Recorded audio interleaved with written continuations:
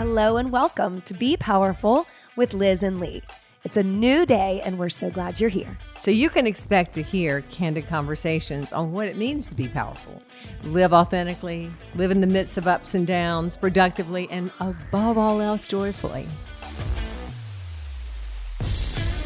We are so thankful for you, our community of listeners, and we hope you enjoy today's show.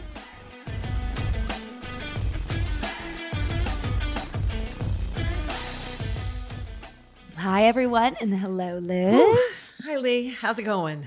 It's going, Ooh, right? isn't We're it going to just, get right to it. Let's do. So what we're talking about today is Roe versus Wade being upturned and abortion. An abortion. Correct. It is a hot topic. Mm-hmm. It is an interesting and whichever way you feel about it, kind of crazy time in our world. And what we try to do here is just share our experiences, our feelings, our emotions. And Liz, today you are sharing a story and I am grateful for that. Thank you. And want to just hand it over to you and say, I am here for you always. And you've made it your mission in your career to be a support to women, to men, and to people, and to help them be powerful and authentic in everything they are. So this is authenticity, your story, and we're grateful for you. I'm grateful for you. Thank you. Thank you. And I am sad that I have to be sitting here talking about abortion on a day that is 24 hours post the flip of Roe versus Wade. Mm-hmm. So I'm going to tell my story, and everyone knows if you've listened to us or seen us at all, I'm 68 years old. So therefore, I was of childbearing age well before Roe versus Wade was originally passed in 1973. That being said, I'm going to tell my story here, and I want you to know I've never told anyone this. Mm-hmm. I've told you this. I've told my daughter in case she, had a problem. I would never have wanted to, right, share inflame something. Sure. So anyway, here's the scoop. Is your story. I am a pre-Roe versus Wade child of the 70s. And I have a story about two very powerful women. One was 17. That was me. I wasn't very powerful then. I was just lucky enough to be born to an incredible woman named Elizabeth Clary, which I flipped my name and named my daughter Clary Elizabeth. But my mom, this story is about me and my mom, pre-Roe versus Wade. In 1970, my dad died and I was 16 years old. Worst time you can imagine, you're 16. That was February of 1970. I had a steady boyfriend. We were madly in love, figured we were going to be married and live together forever and ever. And we had never had sex until 3 months later, his dad died.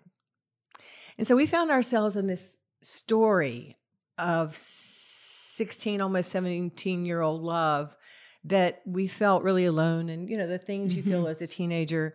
But this was pretty intense. And so we chose to have sex. I mean, we loved each other. All those things. It doesn't really matter, actually. You can have sex whether you love each other or not. But in our case, we really had a relationship. And my dad died in 70 in February. And in 1971, I was pregnant. And I'll never forget, because there were no options then, right? I knew people that had been pregnant. My best friend had her older sister who was super smart. I mean, she was like really smart in her high school, and she had to get married, and now they live down the street with a baby. And I didn't think things are going well there. Right. I mean, it was tough. You had the choice you had was drop out of school, get married, go have your baby somewhere. Let me get back to my mom real quick. My mother was a new widow and also an active member of the Florence Crittenden home. Did I say that correctly? You did. Crittenden, it's hard for me to say, here in Charlotte, North Carolina, working on the board actually at that time in 1971. So she worked with girls and women who were needing places to stay and shelter while they were pregnant because there were no options.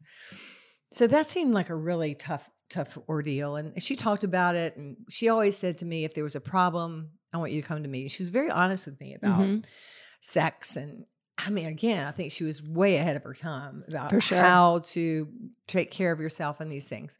So anyway, I find myself at 17 talking to my boyfriend the night we find out that I am indeed pregnant. And we're driving down Burge Road in Concord because I remember that road weirdly. You don't forget certain things. So he said to me, well, I mean, maybe I should just run the car off the road and then we'll kill ourselves and we'll be good.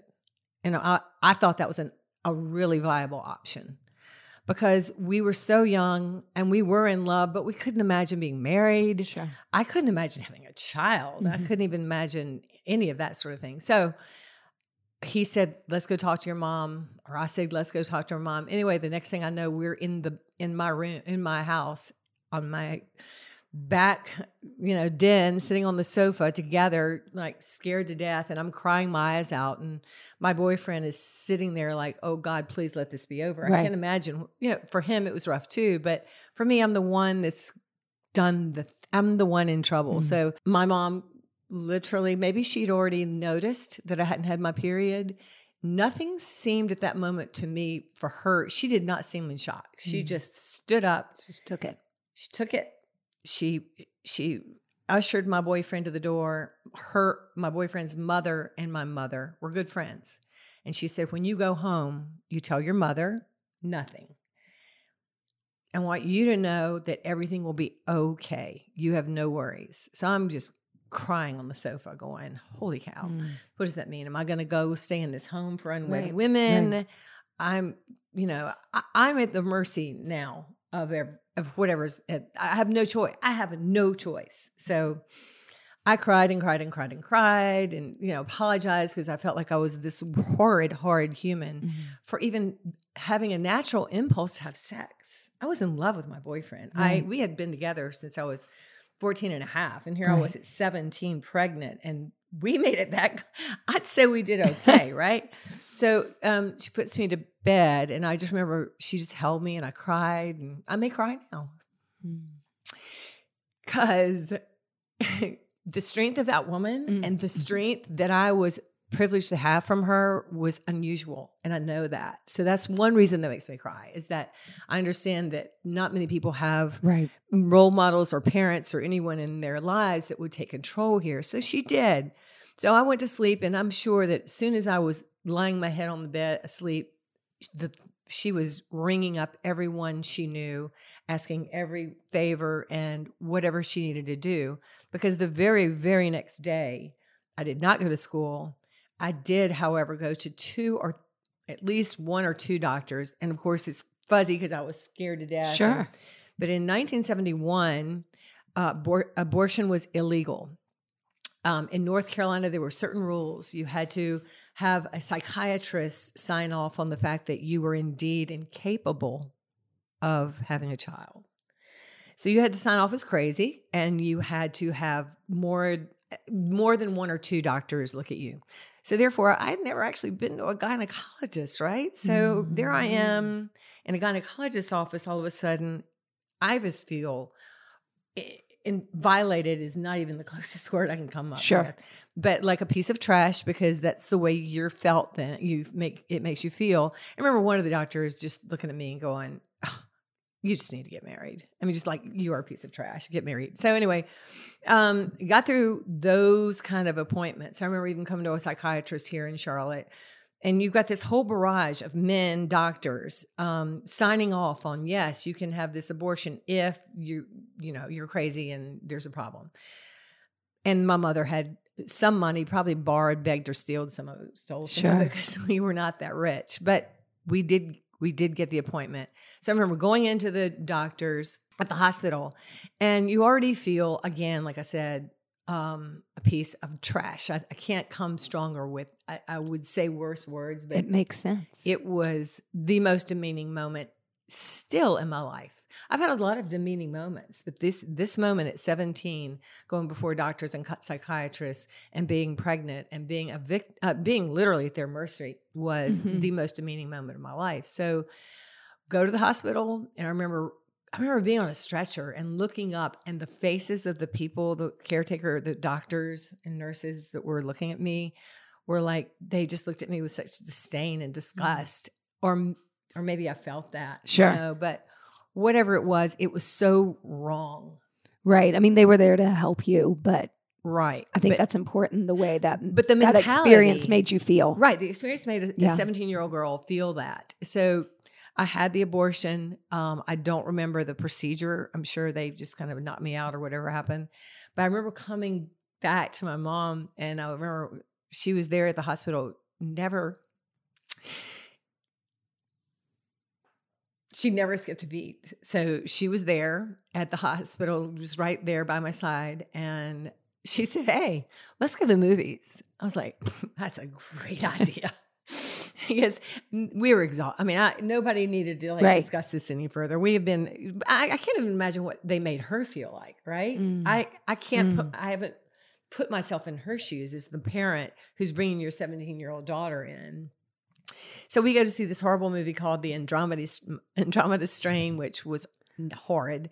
But the thing I remember about that is that I would do anything in my power to see that the people I cared about and love in life would never, ever, ever have to go through something like that, because I would not want my daughter, my granddaughter, your daughter, anybody's daughter to have that experience. And so here we are again. And I think it's important that people like me tell our story. I think I said this at the beginning. I've never told anybody this. I'm not afraid. The teeth of it was in me all my life. I didn't tell my ex-husband. I didn't tell anybody. No one knew this story until very, very recently, when I called my daughter from my car. I went, "I got to tell you this, because I'm going to tell it on the podcast." And I told you, and I went, "This cannot go down again." We are all on different sides of the ideas of abortion, right? Mm-hmm. Mm-hmm. But I want to come to you and tell you, I've had an abortion. It's the worst day of my life. I would never want to have an abortion. No one that has one wants one. But I'll tell you this equally, and more importantly, I would do it again, because it would have inalterably, I'm not sure that's a word, would have changed my life. My life would have been so different. And I do not want that for our daughters or our sons. This is about not just women. Mm-hmm. This is about all of us, the men and women of our lives. So I'm telling my story because I am pre-Roe versus Wade, and I have driven my share of people to the abortion clinics afterwards. Mm-hmm. And I made myself available because I knew the shame and hurt that abortion is. And when it did become legal in 1973, and I knew one or two people that needed to, that had this thing, no one went yippee-yi-yay. Right. I get to go get an abortion. Right. It's the worst day of your life, whether it's legal or it's not legal. But when it is not legal, it is impossibly difficult.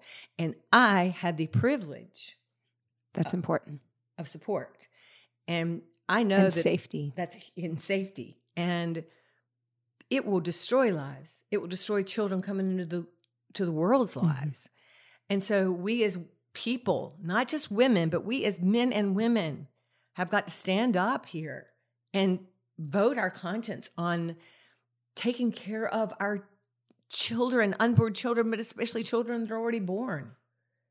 So I had to tell that story today. And so Lee and I had a glass of wine right before this, right? Yeah. I'm just going to have to tell you that straight up. Well, I mean, and full disclosure, look at us. Well, we also, we have dirty hair, and we don't care, that kind of thing. That doesn't matter. That's not important. But yeah.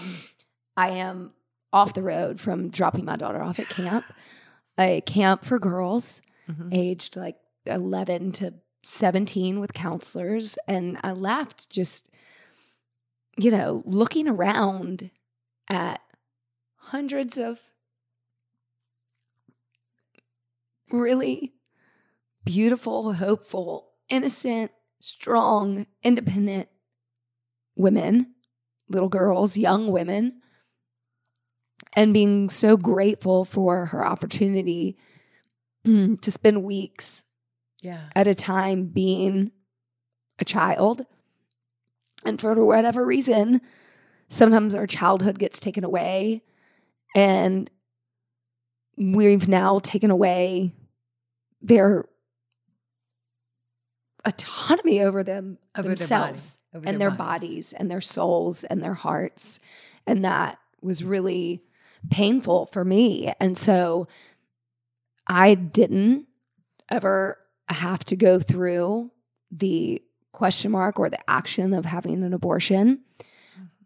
I don't know if I had a close friend or best friend who did have to go through that. I think it's 1 in 4 women before they're 45 years old have an abortion. Did you know that? And so to say, I don't think I knew someone personally who had an abortion. I mean, that's probably not the truth.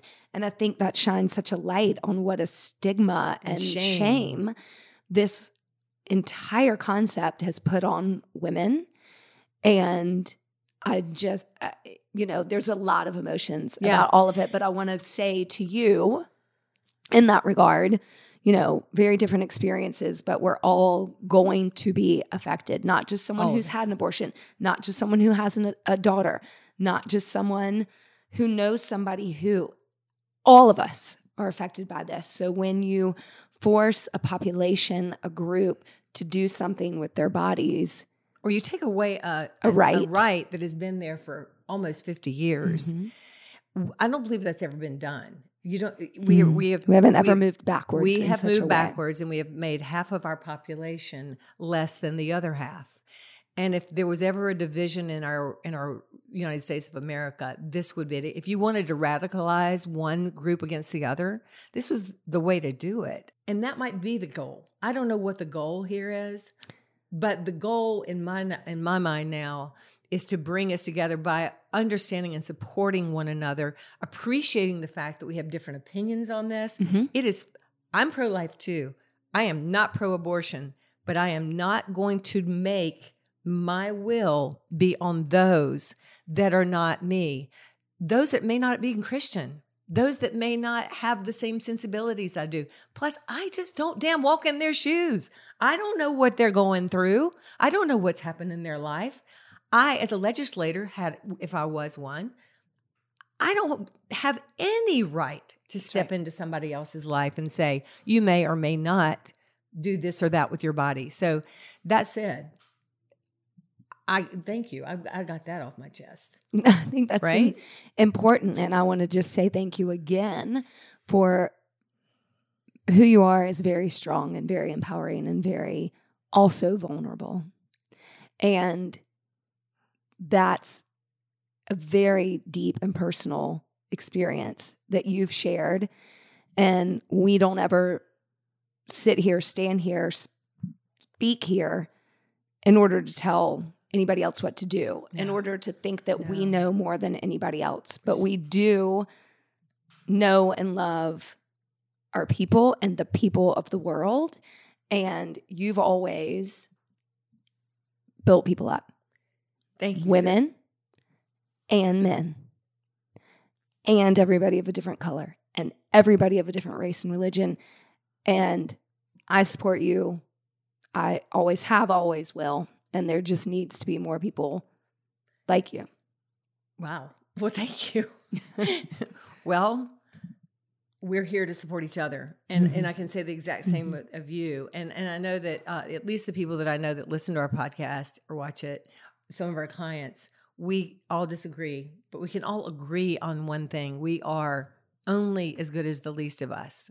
And unless we take care of the least of us, then we don't have a chance in the world. And I understand all of the different, I don't understand everybody who does, but I'm willing to listen. But what we have got to do for each other now is empower each other. Go to the polls and vote for people that will make sure that the rights of every human being are as equal as the other. There is no hierarchy in this world. We are all equal human beings under God and under this nation. And men and women should have that equal opportunity at healthcare and right. I mean, I think the conundrum at this point is a little bit looking at the United States and questioning in what ways we actually are united. I think the big question for me has a lot to do with if we're protecting lives, this one to me feels a very tricky one. This is not protecting lives. When there are a million other ways to love our people, our country, our climate. There's a lot of things we can be doing to actually protect all of us. And I hope that we can get there someday, because I'm having a really hard time understanding how this protects life. Me too. Amen. So anyway, I had a story to tell today, and I hope that you will take it for whatever it is. I've now let it go. And it feels really just fine that I told it. I kept all those secrets for all those years. And you that are keeping your secrets, or you that feel shame about your bodies, or you that feel shame about this or that and the other, we're here to support that. And I want you to support those in your life that need you. And right now, everybody does. We need each other. Yeah, we need each other. But thank you.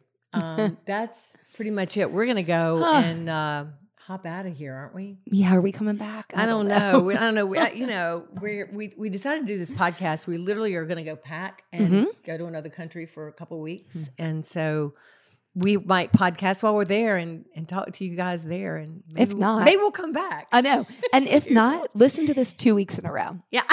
I mean, and take some action. Anyway, love you guys. Thank you, everybody. We love you so much. I love you. Bye.